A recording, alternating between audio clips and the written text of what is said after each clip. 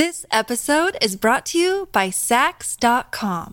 At Saks.com, it's easy to find your new vibe. Dive into the Western trend with gold cowboy boots from Staud, or go full 90s throwback with platforms from Prada. You can shop for everything on your agenda, whether it's a breezy Zimmermann dress for a garden party or a bright Chloe blazer for brunch. Find inspiration for your new vibe every day at Saks.com.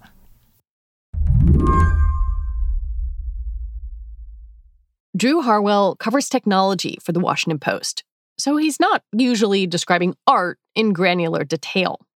But in this case, I asked him to. A piece called Théâtre d'Opéra Spécial. That's French for space opera theater. It's this gorgeous-looking painting that is, gold and red, and it looks almost like this giant Baroque hall where there are these three women in these just flowing red and white robes.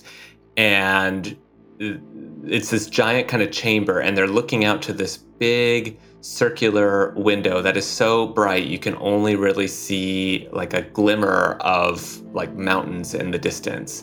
And it looks very sort of like sci-fi and mysterious, but also kind of old world. It's a really cool image.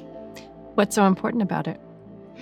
And what's even more important about it is that it was created by an AI. It was created by this tool called Midjourney, which you type in a text prompt and it spits out an image. This particular image was entered into the Colorado State Fair's Fine Art competition last month by a man named Jason Allen. At the fair, Allen said the piece was made with Midjourney, but nobody really knew what that meant. And you can guess where this is going. He won. He was one of 21 people to submit in this, digitally manipulated photography category.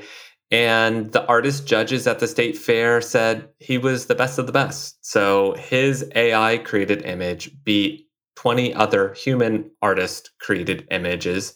And it opened up this big debate over, are we comfortable with AI kind of beating us at our own game? How did Jason Allen react when people were surprised and maybe not entirely thrilled that this piece of art was created by AI? It was funny talking to him because you can tell he's really on the defensive. Like he won this competition and was super excited about it. I mean, he makes fantasy board games for a living, so he's kind of geeky to start.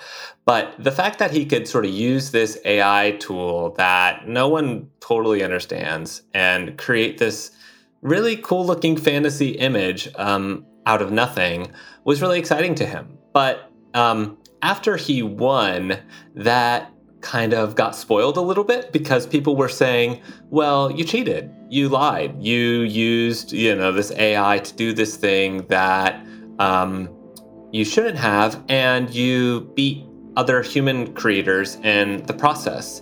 So, in talking with him, you definitely get this feeling of almost resentment toward human artists, to where he's saying like, you all think you're so special, and I just proved that you're not. John Keats famously wrote, "The beauty is truth, truth, beauty." So when AI makes beautiful art, is it somehow a lie, or is it the paintbrush of the future? Today on the show, how the AI art boom is reshaping the artistic economy and maybe even the meaning of art. I'm Lizzie O'Leary, and you're listening to What Next TBD, a show about technology, power, and how the future will be determined. Stick with us.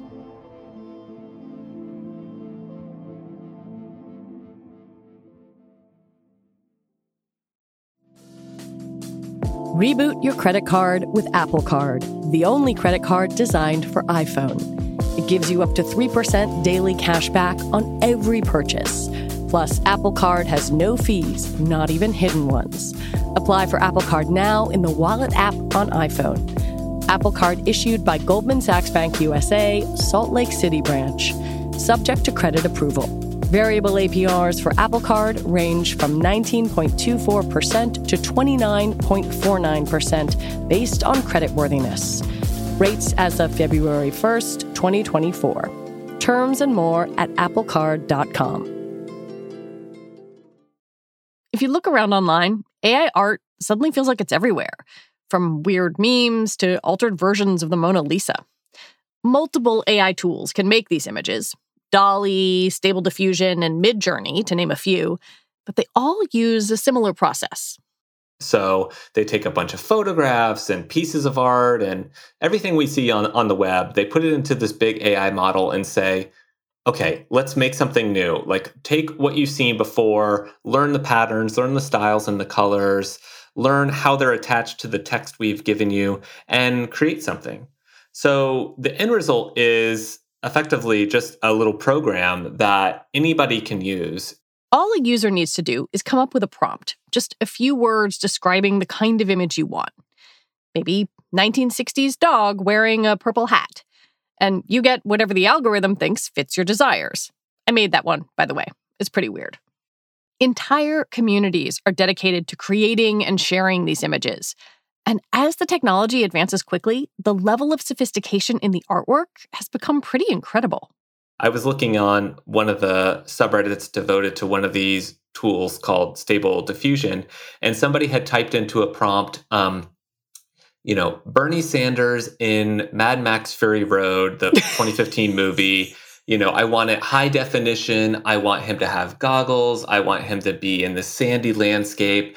And the images they showed were it was literally like Bernie Sanders had been on the film set of this movie. He had the goggles. There was fire. He was in this dystopian Mad Max desert car. And it was just like, wow, it was like, it wasn't perfect. There were still little artifacts, but it was like, I can't imagine how this AI could create something like this that was so photorealistic. And we're just on day one of using this tech. Like, how's it going to look in a couple of years? I'm struck by how quickly these art AIs are advancing in a really short amount of time. DALL-E was released in January of last year, and there were some pretty basic images. And then a year later, DALL-E 2 is using these sort of complex, faster methods. Midjourney, the one that Jason Allen used, has a feature that allows you to upscale and downscale images. And I sort of wonder, where is this sudden supply and demand for AI art coming from? You could look back to 5 years ago. They had these kinds of text-to-image generators, and the output would be really just sort of crude. You could sort of see what the AI was trying to get at. But we've only really been able to kind of cross that photorealistic, uncanny valley in the last year or so. And I think the things that have contributed to that are, one, better data. You're seeing people really invest a lot of money and brain power and resources into adding more stuff into bigger data sets. Like, we have whole sort of groups that are taking every image they can get on the internet, billions of images from, all of the websites we use, right? Like Pinterest and Amazon and Facebook and any image you can take off the internet, they're putting it into this database attached to some text to sort of teach the AI, okay, this is what a cat looks like. This is what a Mad Max looks like. So you have bigger data sets, so the AI is learning more. You also have better computing power. And those are the two ingredients to any good piece of AI. So now you have AI that is not only trained to understand the world a little bit better, but it can now really quickly spit out a very finely detailed generated image. So you've seen the quality increase really rapidly, and you've seen some competition between a number of different groups where, as long as you have, the cloud computing power that is increasingly sort of available, as long as you have the data from the internet, which, we can all access, and you have the technical wherewithal, you can create your own AI generated tools. Is there any way to know, when you look at a piece of AI art, what images it referenced to create what it's doing? Or is it just so vast that you can't kind of unspool it backwards? When you look at an image, you can tell the AI to combine two images. And you can sort of see, like looking at a kid with their parents, you can sort of see little reflections of each parent. But when you're doing an image that's totally generated out of nowhere, it's taking bits of information from billions of images. And so you can sort of guess that maybe it's taking it from this image, right? It has this angle that sort of looks familiar, right? It looks like maybe this image of, that was taken from Mad Max. Like I see a similar image, but it's really not like taking it, it's creating it in a much more sophisticated way so that it's really hard to unspool. Art generated by AI isn't just a gee whiz phenomenon, something that wins prizes or even a fascinating subject for debate. It has valuable commercial uses too, some that are a little frightening if you're, say, a graphic designer. You're already starting to see some of these images illustrating news articles being used as logos for companies, being used in the form of stock art for small businesses and websites. Anything where somebody would have gone and paid an illustrator or graphic designer or artist to make something, they can now go to this AI and create something in a few seconds that is maybe not perfect, maybe would be beaten by a human in a head-to-head, but is good enough. So you're seeing the AI become good enough in terms of illustrating those things. And from a commercial perspective, that's scary, right? Because we have an industry of people whose whole job is to create images that is now running up against AI. And, the AI, again, in the last 5 years, the AI has gotten better and better. It's still not perfect. I don't think it'll ever be perfect, whatever that looks like. It processes information in a different, maybe more literal way than a human. So I think human artists will still sort of have the upper hand in like being able to imagine things a little more outside of the box. And yet, if you're just looking for like, 3 people in a classroom or like a pretty simple logo, you're going to go to AI and you're going to take potentially a job away from a freelancer who you would have given it to 10 years ago. That's kind of where I'm going, because I can see a use case here in marketing, in advertising. The AI doesn't need health insurance. It doesn't need paid vacation days. And I really do wonder about this idea that the AI could replace the jobs of visual artists. Do you think that is a legitimate fear? Or is that maybe overwrought at this moment? I think it is a legitimate fear, right? When something can mirror your skill set, not 100% of the way, but enough of the way that it could replace you, I think that's an issue. I mean, do these AI creators have any kind of like moral responsibility to not create it because it could put people out of jobs? That I think that's a debate, but I don't think they see it that way. They see it like they're just creating the new generation of digital camera, the new generation of Photoshop, right? But I think it is worth worrying about because even, compared to those to cameras and Photoshop, the AI is a little bit more of the full package. And it is so accessible and so, hard to match in terms of, it doesn't need time off. It doesn't need to get paid. It's a very hard to compete in that frontier. So, it's really going to be up to human artists to find some way to differentiate themselves from the AI that can do a lot of the tasks that would have been up to humans, only a few years ago. Some AI art generators, like DALL-E 2, have started charging people to use their services based on the number of words in a prompt. That suggests that the companies behind these tools see a viable commercial market in the future. I think they don't know where it's going to go. Right now, they may just be putting stock photo creators out of business. But in 5 years, maybe they're putting, video motion image creators out of it. Like maybe they're creating whole Pixar movies, with one person as opposed to, a giant team. I think they just feel like they've got to ride this beast as far as they can take it. And they really don't know where the ceiling is for this because, again, they just keep shoveling more data into the mix, keep adding up the computing power. But, I think they definitely see a business in creating themselves as like artists, like mass artistry at scale from a computer in a way that is very predictable, very easy to scale and grow, and looks pretty good. Create stuff that is pretty fun to look at and pretty interesting.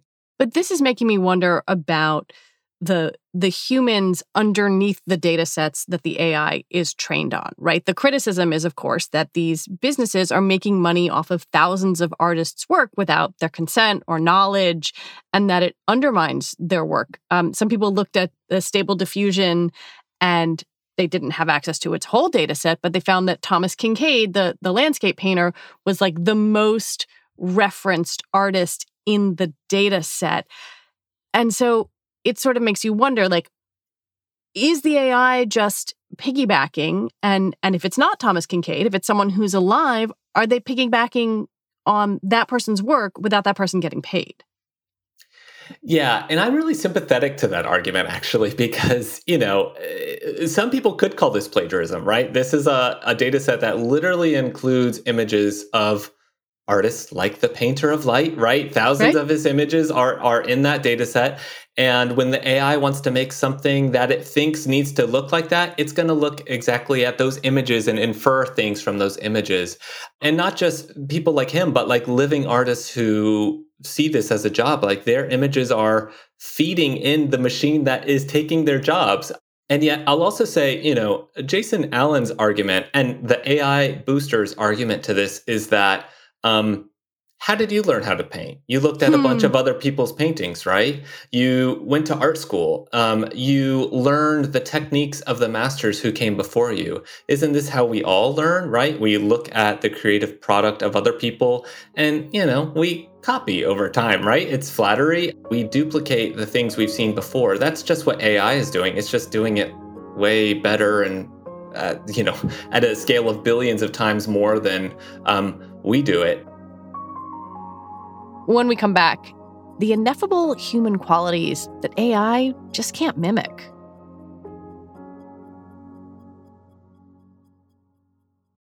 This episode is brought to you by Saks.com. At Saks.com, it's easy to find your new vibe. Dive into the Western trend with gold cowboy boots from Stott, or go full 90s throwback with platforms from Prada. You can shop for everything on your agenda, whether it's a breezy Zimmermann dress for a garden party or a bright Chloe blazer for brunch. Find inspiration for your new vibe every day at Saks.com. Another day is here, and you're ready for it. What to wear? Check. Breakfast, lunch, and dinner? Check. Planning for what's next and how to save for it? That's where Bank of America can help. For your financial to-dos, Bank of America has experts ready to help get you closer to your goals. Get started at one of our local financial centers or 24/7 in our mobile banking app. Find a location near you at bankofamerica.com/talktous. What would you like the power to do? Mobile banking requires downloading the app and is only available for select devices. Message and data rates may apply. Bank of America NA, member FDIC. There's no question that AI can make compelling images, or even beautiful ones. But when you start to think beyond technical skill to the emotional resonance or cultural commentary contained in great art, a computer seems destined to fall far short of a human. I'm thinking of the artist Kara Walker. A lot of her art draws on hyper-racialized, hyper-sexualized images of Black people and Black women. I could very quickly see an AI trained on Kara Walker's work not having the commentary, not being subtle or interesting or critiquing in that way, and just popping out some racist images. Yeah, totally. And that's where the humans get back the upper hand, right? Like we can understand things about cultural context and these broader, mushier sort of social debates that the AI is just nowhere closer to understanding. And, the problem with these AIs is that they're trained off the internet. And, you've probably been on the internet. You've seen it's not all sunshine and rainbows, right? Like there's a lot of bad crap Understatement on the internet. of the year. Yeah, right. And, and this has happened with chatbots like text AI, where you train it off of the seedier parts of Reddit, or do you train it off of 4chan, or just some website that most humans don't want to go to either? And voila, it starts to become this like neo-Nazi weirdo because it's learning to copy what it's seen. And so, for AI art, it may not be that it's copying only neo-Nazi images, but it's copying only one specific kind of image, and that's what people have put out on the internet. It's not like what we all understand. And so it's always going to be a big but finite view of the world. Right now, it's just doing a really good job of mirroring other images. And you even see that in stuff like Jason Allen's painting. His idea was a space opera theater, right? And when we talk about space opera, we think of Star Wars and Star Trek. But when you look at the piece of art, it looks like there's elements of space images and there's elements of opera. Like that's why the women are in these, operatic sort of Baroque robes. So it thought it was getting to the space opera that humans know, but when really it was sort of creating this whole other new thing that was a mix of like, Italian opera. That wasn't quite what we were asking for. And, it still created a cool piece of work, but you can see why that would be an issue, getting to other pieces of symbolism, getting to other kind of illustrations. Jason Allen seemed to take the stance that AI-generated art is the future. How did that go down with people who were judging it and also people who have reacted to this piece of work on the internet? I had seen people reacting to his win online and on Twitter, and even in the AI art spaces where people were very upset about it. They felt there was some deception there. They felt there was some plagiarism there. They felt like, he had stolen from these human artists who had worked in, the quote unquote right way.